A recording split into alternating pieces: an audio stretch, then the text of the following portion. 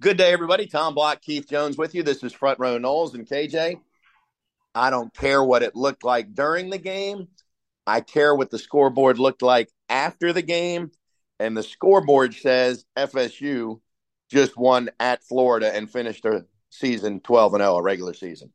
When everything is said and done, Tommy, that is the only thing that really matters. Now, we're going to talk about eye candy, and we're going to talk about how it looks, and we're going to talk about positioning and all those things that are going to go into the possibility of Florida State qualifying for the playoff. But the reality is, and the thing that will stay with us forever, is 12-0 and second consecutive year of a state championship. So let's think about that, by the way, because 12-0 doesn't come along very often. Florida State's been playing football for a long time, Keith, although not as long as Florida and everybody else that competes at this level. But your team in 79, it didn't go 12-0 because you didn't play 12 regular season games then, but you went 11-0 till you got into the postseason. And then you fast forward, and the 96 team was 11-0. The 99 team got to 12-0 and then 13-0 in the bowl game. And then you're talking about 2013, 14, and this year. So really, in terms of regular season, this is the fourth time it's been done in FSU history. It's pretty remarkable. It is. It's rare. It's very rare. And that's why it's so important. And we'll talk about this more in just a second, but so important that the fact that you've got undefeated teams, that the playoff committee has got to consider that when they're comparing against one-loss teams. Not saying that that's the sole determining factor, but the difficulty of going undefeated, and I don't care who you're playing, has got to be a feather in Florida State's cap. We can get to the playoff discussion later, Keith, but quickly, I do think it'll be really funny if the unbeaten teams that are left win. In other words, Michigan wins out, Washington beats Oregon again, Florida State wins, and Georgia wins. You know why? Because there's four unbeatens, and those are the four that are going to be in the playoff, and none of this discussion we've been having for the last several weeks matters about the one-loss teams. The committee just won't go there with four unbeatens.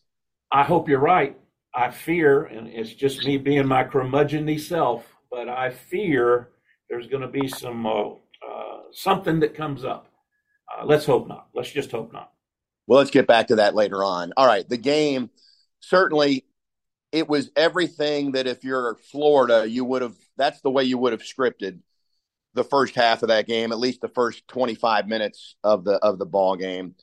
Everything seemed to go Florida's way, but that's to their credit. I mean, on their first drive in particular, I think they were 4 for 4 on third down conversions, and a couple of those were nice throws in tight windows. I didn't think Florida State's coverage was bad. I thought the backup quarterback made some nice plays.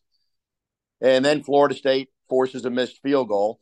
You get into the second drive, Keith, and I don't know. Every week I say I'm not going to bring this up, and then I bring it up. So would you like to bring up the egregious circumstance that unfolded as Florida was stopped and sacked on a third down play that would have forced them to settle for a field goal?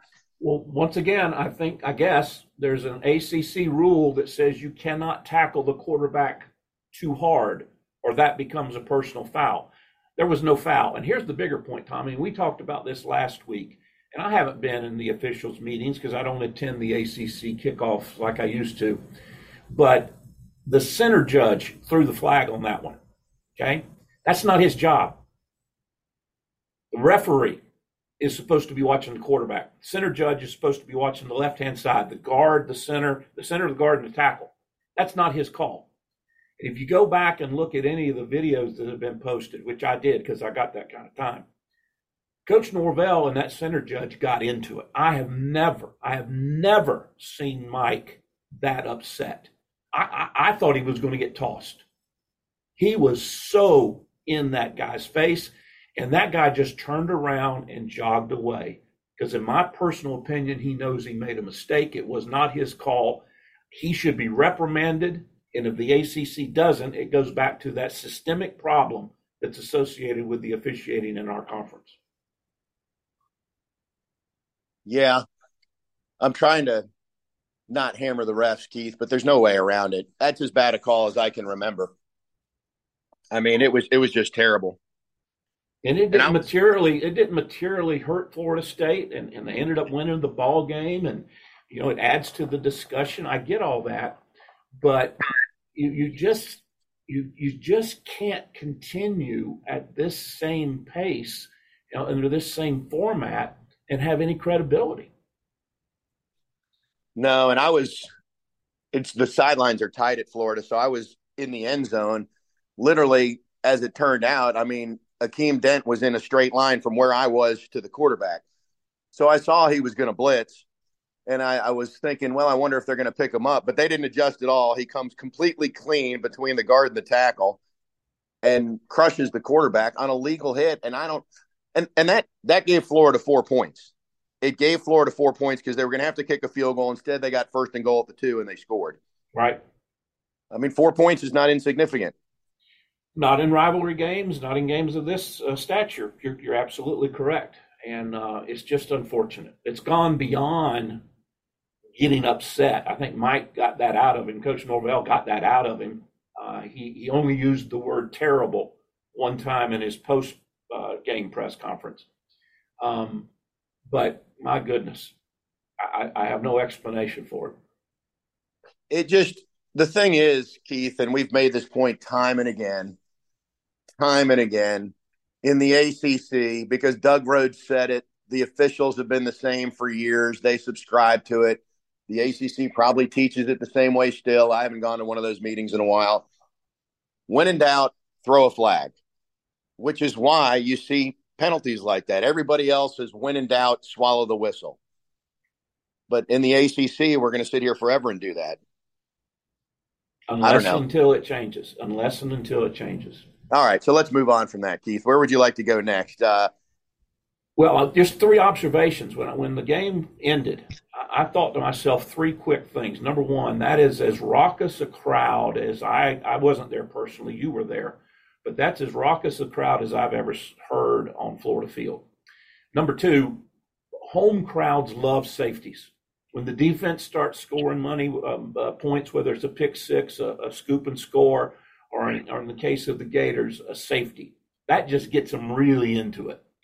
And thirdly, Florida State not looking good, not playing with precision, a lot to clean up. But that drive, that 89, 90, 91-yard drive at the end of the first half to score that touchdown, took that crowd out of it, and Florida State answered. And that, to me, is probably the biggest takeaway. I don't think anybody else, I know Florida State defensively had a bunch of sacks, and I know Florida had, 40 or 50 total yards in the second half. But that drive, I think, epitomizes what Coach Norvell and this squad is trying to build. And it was an unbelievable answer. Well, that's the thing that Florida State's been able to do all season long, Keith, and that didn't change last night without Jordan. When they needed a drive, they got one. They got the ball with 4:02 remaining before halftime at their own 10. And what they did, the running game had done nothing at that point, but that was the first play off the 10 was the first time they ran counter all night to use Florida's aggression against them. And they have not been a great counter team, but I talked to Trey Benson about it. They ran it a couple times on that drive, but the first one went 16 yards and it got them out of the shadow of the goal line. And then they moved from there and worked their way down the field. But more than the X's and O's, Keith, it seems to be the heart that we've talked about all year about this team to get that done. And this team just believes to a man, it doesn't matter what the circumstance is, that they're going to respond. It's what Norvell preaches, and they did it again on that drive. And we've talked about, and I don't know how many of our listeners share this thought. I've had it occasionally, but because of that workmanship, that workmanlike approach, there's been some, myself included, it says, can this team ever really get excited? Can they ever play with that extra intensity? Or are they just going to go out there and be very methodical about what they do? So far, they've been very methodical, and it has worked very well for them. As a side note, Keith, and I'm sure TV showed this, I know they did during the broadcast, but Jordan Travis was at the game, which was pretty remarkable. And he set up shop on the bench before the game started. And I thought to myself, I mean, there's about 5 yards, maybe a sideline at Florida Field, right? I'm thinking very tight. I was watching. This is an hour before the game, and I'm thinking there's no way that he can sit there during the game. So I was relieved when I heard he was going to be in AD Alford's box because there's just nowhere to go in that situation.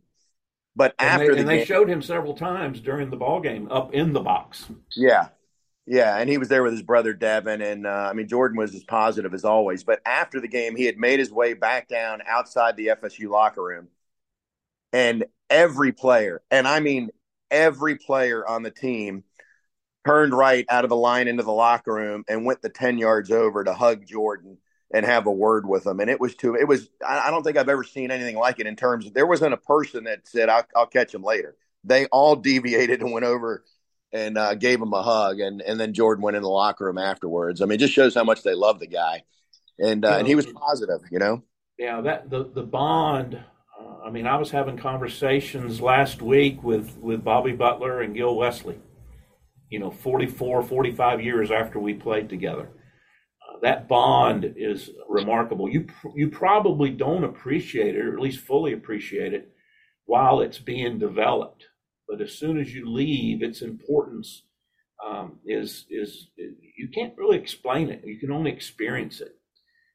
And I'm glad to hear that. And it doesn't surprise me in the least. I'll tell you one other part about this bond, also, Tommy, and you'll never get a single kid to admit to this, but I'll just use Trey. Trey finished the game with 19 carries for 95 yards. He had the hat trick, 3 touchdowns. But the first 2 or 3 times that Trey Benson touched the ball, he was trying to do too much. I mean, that's the love he has for Jordan Travis, because he said to himself, either consciously or unconsciously, I got to do something special. Because there's no way Trey Benson turns back around and loses 12 yards on a rushing attempt. You follow me?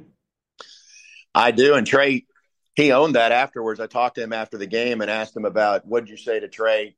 I mean, to Tate to settle him down. And they said, well, we just told him he needed to calm down. And he said, I needed to calm down. And he referenced the first run of the game. He knew it himself. Trey is a guy, we can go to Trey right now. He is the guy, Keith. I don't think he realizes how talented he is. He's got so much speed and power, and he's a guy that needs more than 5 or 6 carries. If you get him to the 15 carry mark, he's going to start breaking some long runs. And he scored 3 touchdowns against Florida last year too. He's got 6 touchdowns in 2 games against the Gators. He said it in the post-game comments with Holly Rowe. The Holly had he and Jared together, which was really remarkable. The camaraderie the two of them have, and normally that doesn't happen with offensive and defensive players. Normally you gravitate to your side of the ball. But he talked about that. They didn't get things going.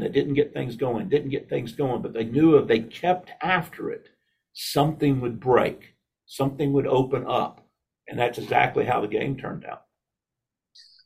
Side note, 6 touchdowns against Florida in his career and 4 against Miami. So in 2 years, he's got 10 touchdowns against Miami and Florida, Keith. You think those teams are tired of seeing Trey Benson? I know I'm going to be wrong on what I'm fixing to say, Tommy, but obviously I don't think there's been another running back or a wide receiver that has scored that many touchdowns. And it's only a handful of quarterbacks that have thrown that many touchdowns in 2 seasons against those 2 teams, I would suspect. Yeah, I mean, those are pretty remarkable numbers. Let's go back to Trey. So big picture, to Tate, big picture on this game, Keith, this falls in line with Florida State responding when it needs to. Florida was leading 12-0, and the rest of the game was 24-3. I mean, that's still what FSU has done against everybody this year, is that kind of run. The one thing that surprised me, I felt like when Florida State, after grabbing the lead in the third quarter, I thought I don't want to say they were going to cruise, but I thought they would pad the lead there and it wouldn't take all the way into the fourth quarter. So I think you got to credit the Gators, but FSU had that drive to take the lead and then had 2 or 3 poor drives in a row before they got back down there. Tate was inconsistent. I mean, there's no question about that. I didn't think his receivers helped him. Johnny dropped the ball that would have kept the drive alive. And when they had to settle for the field goal, the one that went through Keon was leading the country in fewest drops. He was one of a couple of receivers that had no drops officially on the season. And that one sailed right through his hands. And I'll tell you what that one was, KJ. That one was simply Tate's fastball has more heat on it than Jordan's fastball. Keon was there. He saw the ball. He put his hands up, and then the ball was right through him, and he looked at his hands, and there's no question that was just a velocity thing because he hasn't worked with Tate as much. To me, that's what I saw. I don't know what you saw in the replay. I would agree. And here's the other part. And again, this is a conversation that you have with Mike Norvell next June. During the 1 week or one 5 day period that he gets with he and his family. I didn't think the play calling. I think they will do a different job of play calling and what they select as plays against Louisville as opposed to against Florida, particularly when the crowd got into it, and particularly when Florida State got behind. I thought Coach Norvell got a little conservative. I know that our listeners will say, "Well, wait a minute, he called a fake punt." Well, that's not an offensive play. That's a special teams play. I just didn't think they trusted Tate enough. I think he's fully capable. I think if they put him in the situation, he'll be just fine. But I thought there was a little bit of a conservative bent. We don't want to put him in a bad situation and make it worse. I could be completely mistaken, but that was my initial take on it. No, I think you're right. Part of that was field position. Florida State. Oh, yeah, there was a lot of circumstances why. Yeah. Absolutely. Florida State has been a team this year that even when things haven't been perfect, they've been very good situationally. And offensively last night, they were not good situationally, meaning that they couldn't convert third downs. Now, defensively, they did a nice job. But I think you're right. I think they were conservative because they didn't want Tate to turn it over, which kudos to him. He did not turn it over. That's maybe the best statistic this team has going for it is how they lead the country in fewest turnovers, Keith. And they just went into Gainesville with a guy basically making his first start. I mean, I'm discounting. He started the second game of his career 4 years ago. He doesn't even remember that, right? Correct. Really, it's his first start, and they didn't turn it over, which I think is remarkable for FSU to continue to do that. It's one of those things that you can only wish for. You don't really expect it to happen. And I don't know about you, but I'm kind of going back. The first thing I did is I couldn't remember any fumbles. I knew there wasn't any interceptions. I couldn't remember any fumbles. But at some point, you think in a game like that, you're going to turn the ball over a time or two. That's just the way it goes. Well, and the other way, Florida State had the game-stealing interception by Deloach. I did interview him after the game.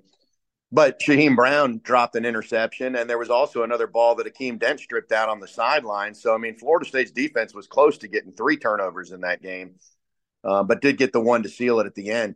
How about these stats? I don't know if you've looked at fourth quarter statistics only, KJ. Florida State outscored Florida 10-zip in the fourth quarter. The Gators averaged – let me find the number here. Where is it? Negative 1.7 yards per play is what Florida averaged in the fourth quarter, Keith. Well, like I say, somebody texted me late last night. I think Florida's total offense in the third and fourth quarter was something like 50 yards total. But, yeah, negative yardage in the fourth. And I was looking at the drives chart before we got started. There were five of the last 8 possessions that Florida had were 3 and outs. And one of them, i.e. 6 of the 8, was the Deloach interception. Right. I mean, that goes all the way back to the second quarter. I mean, that's some pretty stout stuff. Yeah, and I don't want to hear the asterisk about it was Florida's backup quarterback, right? It is you play who's over there. And how about this? Pearsall went into the game. He's been their best receiver in a decade and a half. He needed maybe 50 yards to get to 1,000 for the season, Keith. He had 1 catch for 19 yards and didn't get to 1,000. I mean, and he ran wild or caught wild against FSU last year. And I know our listeners might be a little shocked by what I'm fixing to say, but I hated that for him. I mean, he is a gritty, tough. He's a guy that I don't like, and I don't like him because he's productive. And you referenced the game last year. Florida hasn't had a 1,000-yard receiver, I think in 21 or 22 years.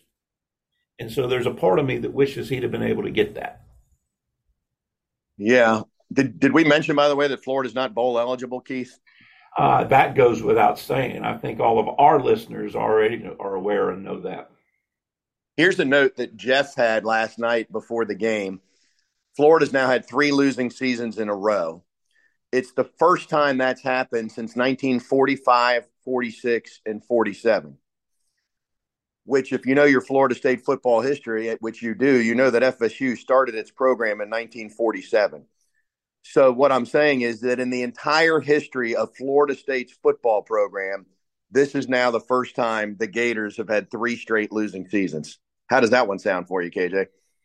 Again, I learned, it was later in life, but I learned that you want Miami and Florida to be having great years and great records when you play them, so that when you defeat them, the rest of the nation acknowledges that.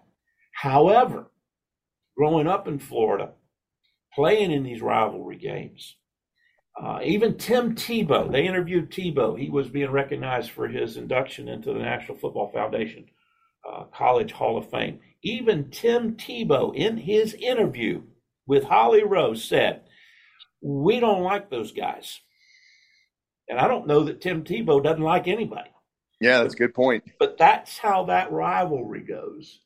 And yes, we love that Florida is not bowl eligible, but recognize that if they'd have been, 8-2 or 9-1 or whatever mathematically would be after 11 games, and you beat them, then you don't have the worries that maybe you're going to have come Tuesday when the selection committee starts evaluating.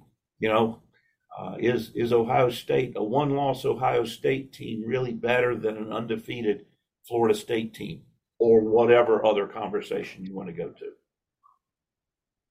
Do you want to jump to the playoff now, or just keep pushing that down the line, KJ? I say we wait till Wednesday to do that. Let's just enjoy beating the Gators. Yeah, I agree. That's a great thing. That's a good plan. I will give Florida credit. Between the first and the second quarter, you mentioned Tim Tebow, they recognized their Heisman winners. So in one end zone, there's Spurrier, Tebow, and Danny Warfel all at once. And that got the crowd just a little juiced, as you could imagine, to have all 3 back. And I've thought this since the first time I was down there. I don't know what year they started playing it when Tom Petty passed. But the third and fourth quarter with Won't Back Down is pretty cool. I'll give them credit for that. It's a pretty cool scene. Organically is a bad word to say it, because I think they just played it the week after Tom Petty died, and it was a hit. Now they do it between the third and fourth quarter. And that part is pretty cool. But what's really cool is when the clock hits 0 and your team has more points than their team, Keith. So that's what I'll remember about that one. That's always the divining line. That's always the item that you look at, and that's the one that matters. Our listeners have heard this. You've heard it. You and I've talked about it. I've said it. But there's been, wide right 1, wide right 2. There's been too many pretty losses to worry about an ugly win. Yeah, exactly right. My other line is clicking in, Keith, but I'm going to ignore that one right now. I'm doing this on my phone. Hey, offensively, the one other thing I think we need to salute, how about that possession catch by Ja'Kai Douglas that kept the drive alive, Keith? That will not be remembered in the annals of Florida State and Florida history, but that was a pretty big-time catch. It was, and I'll tell you something else that Ja'Kai has done. He's been limited. He's had injuries. He's had to play with Keon and Johnny and Bell. But if you look at the totality of his catches, and he may only have 30 or 40 career receptions. I haven't looked it up. But Tommy, he probably has the largest percentage of key receptions at a key time as anybody I can remember in the last 25 years. I think you're right about that. We could go back and chart them, but for a guy who's had so few catches, there's several that stick out. So you're right on that. And him in the slot when you got Johnny and Keon outside, Keith, I mean, it's the same thing if they don't have the slot and they have the tight end in there. It's just to pick your poison if you're the defense. I'll say this, KJ, they got to hang on one more week and beat Louisville. And I'm much more confident they're going to beat Louisville than I was going into Gainesville. Louisville emotionally is going to be reeling after they laid an egg against Kentucky there. But that aside, I'm not convinced. I haven't seen the spread on that game. I'm not Five and a saying half. Florida State 5.5. 5.5. Yep. I'm not saying Florida State can't lose. I just don't think they will. If you can get that game, get to 13-0, you finally get a couple of weeks for some of these guys because Norvell doesn't talk about it, but this offensive line has been banged all year. They're just I know everybody's beat up. This team has some key guys that are beat up right now. They got to make it one more week. Well, and we've talked about it. There's some kids that are playing that have some nicks and bruises and those types of things. Wide receivers. I've said all along that there's been weeks when Benson's been in there that he has not been 100%. And again, that's part of the game. You have to, the old adage, I don't know what the new adage is, but you sometimes have to play hurt. You don't have to play injured, but sometimes you do have to play when you're hurt. And getting some bumps and bruises healed would go a long way. And I agree with you. I'm disappointed that Louisville lost because I would have liked to have seen the ACC championship game be two top 10 ranked teams. I think Louisville was number 10 in most people's estimation. That would go a long way towards credibility and people paying attention. But, again, it's a Louisville team that is playing a lot of emotion. And as you mentioned, it'll be interesting to see how they respond to that very, very disappointing loss to their rival. And then, of course, them playing under first-year head coach and trying to figure their way and do their things the way he wants them done. I think it's going to be a pretty good matchup. I think it's going to be a very entertaining ball game. Yeah, I think it will be. We haven't given anything else on Florida State's offense, Keith. We need to talk defense for a little bit here. Again, just the communication issues and the types of plays that Coach Norvell and Coach Atkins are comfortable having Tate look at. And then we have no idea, Tommy, because they won't talk about it appropriately so, but we have no idea how big a difference it made at the line of scrimmage if Jordan had been in there and was checking plays and going to different things, because I'm pretty sure they had Tate on a very, very short leash in terms of changing things at the line of scrimmage. Well, and that may be the answer because it didn't feel like it was Mike's best effort from a play calling standpoint, but we don't know what we don't know. Correct. And he's a pretty good offensive mind on that. I personally thought the tight ends were going to have a huge game, but we really didn't. There weren't many passes that were 6, 8, 10-yard passes. There were some deeper balls, and that was about it. I just thought the seams, I thought we were going to feast on the seams, but didn't really do it. Bell had the one big catch. But other than that, I mean, it was not it's not what this Florida State offense can be, but I feel like we've been saying that for a few weeks, and now it's changed without Jordan and it's Tate. So, hey, go Tommy, ahead. To interrupt you, we've been saying this for 12 weeks. We have said we have not seen this Florida State's offense perform at the level we know they can. Yeah. Yeah, and some of that is offensive line. Some of that, maybe that means that's what this offense is, Keith. Could be. I don't know, but certainly Tate is not as comfortable as what Jordan is, and you got to be fair to Tate. Now he doesn't have a lot of games to improve, but how about Alabama's quarterback when he played his first 2 games of the year and Saban benched him for another game before he got back in and turned into what he is right now? There's not that many games left for Tate, but I don't think we can look at that and say, oh, Tate can never turn into anything based on one game. I still think what Tate's issue is confidence. He's got to get more confidence because he's got a good arm, but when he's afraid to let it go, then you put some balls in harm's way potentially. But let's switch and talk about the defense, Keith, because the 2 guys on the edge, particularly number 5, made some money last night.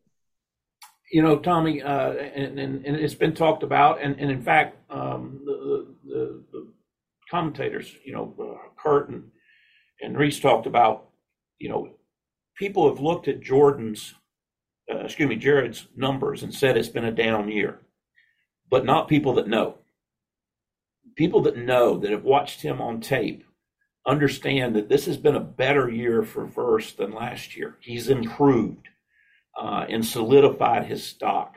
The other thing that's helped him is number 11 on the other side. And the third thing that's helped him is number 55 in the middle. I think, I think, I think, is it Brandon or Braden? I can never get his name right.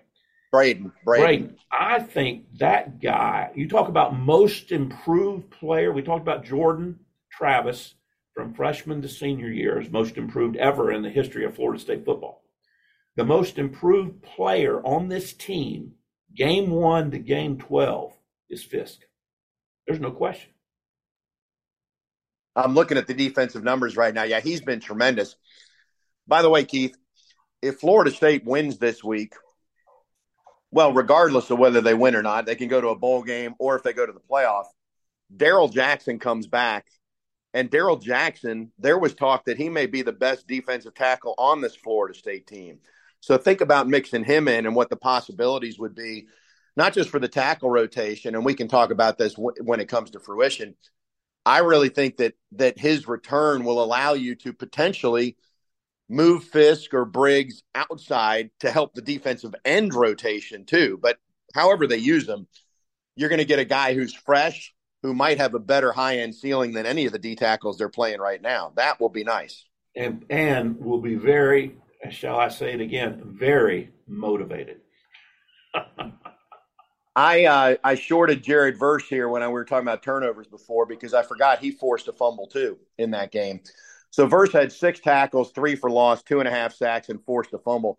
And there's a video clip, Keith, which you've probably seen, where he sort of uses his speed to kind of try and turn the corner on the tackle, and then he just flat out bull rushes him and pushes him right back into the quarterback for a sack. I don't recall seeing one like that. That was unbelievable. Well, I questioned, just to myself when I was watching it, does he get credit for the sack? Because I'm telling you, based on what I saw, and I didn't see a replay, I just saw the initial play, I don't think Verse touched Brown.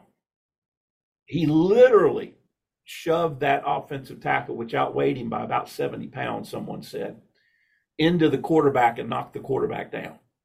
I don't think Verse ever actually touched him. That's remarkable. It was unbelievable. Patrick Payton was tremendous. Whole defensive line, the defense as a whole.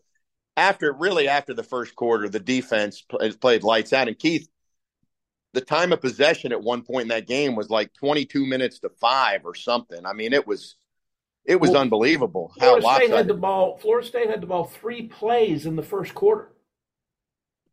Fastest first quarter I can remember. Yeah, and at one point, Florida had run 21 plays and FSU had run 6. So I remember as we went from the third to the fourth quarter, Florida had the ball. And I think they got the ball back time for one snap in the third quarter.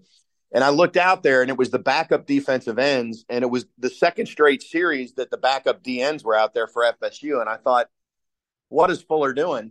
And then I realized the quarter expired, and when Florida got to second down, which started the fourth quarter, there was Peyton and Verse back out there. And so it was the Leonard Hamilton move to take a guy out and let him sit for a little bit longer through the TV timeout, right, and then put him in. So then they force a punt, and that's when FSU went on the drive that ultimately they had to settle for a field goal. But that was a 5-minute drive, 6. It was the longest break, I think, the longest drive FSU had, so it was the longest break for the defense. By the time they were back on the field, it was mid-fourth quarter, and they were fresh, and Florida had no chance at that point in the game. I mean, the rotation, the way they've done it, it's been questioned at times this year, Keith, but those guys were fresh. And they ate last night in the fourth quarter, especially at the end of the game. Yeah, that drive was 5 minutes and 58 seconds. And if you go back and look at some of the other drives, a minute 23, a minute 20, 2 minutes and 6 seconds. I mean, there were some times that Florida State put their defensive unit in some difficult situations just in terms of rotation and rest and those types of things. There's no question. You know, we've gone this whole time, Keith. We haven't even talked about the safeties. Let's give some love to Akeem Dent. We only brought him up in reference to the egregious penalty flag that came out that shouldn't have, that wiped a sack off of his stat line.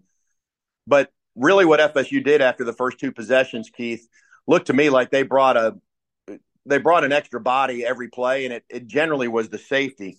I don't know if they wanted to use the linebackers or were hesitant to because they were worried about, leaving a gap open for the run game. But they brought Shaheem or Dent almost every play against Florida, and that's when the Gators they just couldn't protect. They couldn't block it up. How about a bigger picture observation, Tommy? You begin the season, Akeem's playing relatively well, and then he gets hurt. And what happened to the defensive performance during his absence as compared to what happened to the defense when he returned? Yeah, at the time, we didn't give enough credence to that, but we knew going into this year that depth at safety or lack of depth was an issue for Florida State. Turned out to be true. When Akeem missed a couple games, that's when the secondary was in disarray. Disarray might be too strong a word, but that's when they struggled against Boston College, had some issues against Clemson. And since he's been back, they've been pretty stout back there. I will say depth is still not where I'm sure Adam Fuller would love it. But if you got Shaheem and Dent out there, you're in pretty good shape. Noles has struggled, and the 50-yard run Florida broke off just before halftime. Conrad Hussey was in at safety and took a bad angle, and the back gets free for 50 yards. So that's still an area, if I'm the opposition, I'm looking to exploit based on the numbers I see there at the safety position. But Akeem Dent is not the one you're going to exploit. He's had a really good year. Well, and him being in as well as Janarius, you're comfortable blitzing them. I don't know. I didn't blitz a lot. Of course, it's 50 years ago when dinosaurs were roaming the earth. But it's an uncanny type of thing. When you come free like that, the quarterback doesn't have to do a whole lot to make you miss. I mean, how many times have you seen linebackers, corners, and or safeties come free, unblocked, right at the quarterback, and then the quarterback ducks, goes left, goes right, and they just whiff, or they get a hand on them and can't get them down. There's a little bit of an art as well as the mechanics, a little bit of the art of being able to stay under control and actually convert the sack when you come free like that. It's not as easy as it appears. I've whiffed several times in the past, and obviously would whiff a lot right now, but it can happen. KJ, we've gone this whole time and we haven't talked about Florida's behavior. I'll put it that way. First of all, William Floyd was none too happy and talked about the unwritten rule in football when the Gator was ejected for spitting. Basically being you just don't do it in football, and when you do it, the other guy wants to meet you at the locker room after the game kind of thing. Yep. But I've been around this for a while. I don't recall a spitting. It seems like maybe against NC State like a decade ago there might have been accusations of it, but I might be remembering wrong. But your general thought on that one first, and the officials just jumped on. Nobody for Florida argued. They're like, oh, yeah, he did it. He's done. Well, to his credit, Coach Napier said in his halftime interview that was unacceptable. We just don't do that. He didn't try to make any excuse for it because, yeah, you're right. The other one, and it was not called. I don't know if you saw it, but the other one was when you go after the punter, and they did that one time too. Did they? Yep. I missed that one, but I was going to ask you about the hit on Tate. Excuse me, because I thought we might break new ground from an ACC officiating standpoint. I thought they might ring two guys up for targeting on the same play, but general thoughts on that. I mean, he slid late, but that doesn't mean two guys get to lower their shoulders and helmet and go right after his head. You just pull off. I mean, you just pull off. You can do that. It's physically something that can be done. And if you don't pull off, that means you're being intentional and you're playing dirty. I guess my bigger point, Keith, it's just dumb football. Take Tate's health out of it. That was a possession snap that kept the drive alive. And not one, but two guys made that mistake that would have drawn if only one of them was there, it still was going to be a flag. What I was also impressed with is there was a lot of jawing and a lot of slapping face mask and putting a hand up against a shoulder and pushing people off. And those are situations where, on either side, you can lose your control and retaliate. And we all have always said they catch the second guy. They never catch the first guy. And I thought Florida State did a really good job of restraint because it would have not been acceptable, but you would have just scratched your head and said, I understand. Because FSU could have gotten 3 or 4 or 5 unsportsmanlike in retaliation to what was initiated by the Florida Gator player in any given situation. My opinion. No, I agree. And I think that's a marked difference from 2 years ago when Florida State was there and there was pregame scrum, if you will, and FSU lost its composure with the younger team. Now you have a bunch of mature guys, and they didn't get into it. Miami did the same thing. Miami tried to bait FSU all game long when they were up in Tallahassee, and Florida State didn't fall for it and draw a 15-yarder. Didn't do it yesterday either. They've learned to just point at the scoreboard after the fact. Well, now I will say this, and I hope I don't have the wrong person, but was it Green that had the really good stick on the freshman wide receiver or whatever? Yeah, it was Renardo Green. Well, Renardo, if you're listening, you can't do that crap. Make the tackle, get up, and walk away. He stayed over him, stayed on him, walked across him. He did all the things that a rogue player does, and he just can't. Ronaldo, you just can't do that. That's not acceptable. Make the play, and then let everybody talk about it in the film room. Public service announcement courtesy of Keith Jones. The other dumb play that Florida made was on one of the punts where they were blocking Ja'Kai Douglas 5 yards out of bounds, and that cost them 15 yards of field position. There were just several times in that game where you looked at it and thought, well, that's just not a smart play. Not a smart play. And it hurt Florida. That it did. All right, Keith. Are we done with this? What else would you like to talk about? Well, what I want to talk about for the last time in the regular season is the play of the game, the occurrence of the game, what went right in the game. And I'm going to do it a little different this time, too. And, of course, this segment of our program is brought to us by Prime Meridian Bank, longtime sponsor of the program.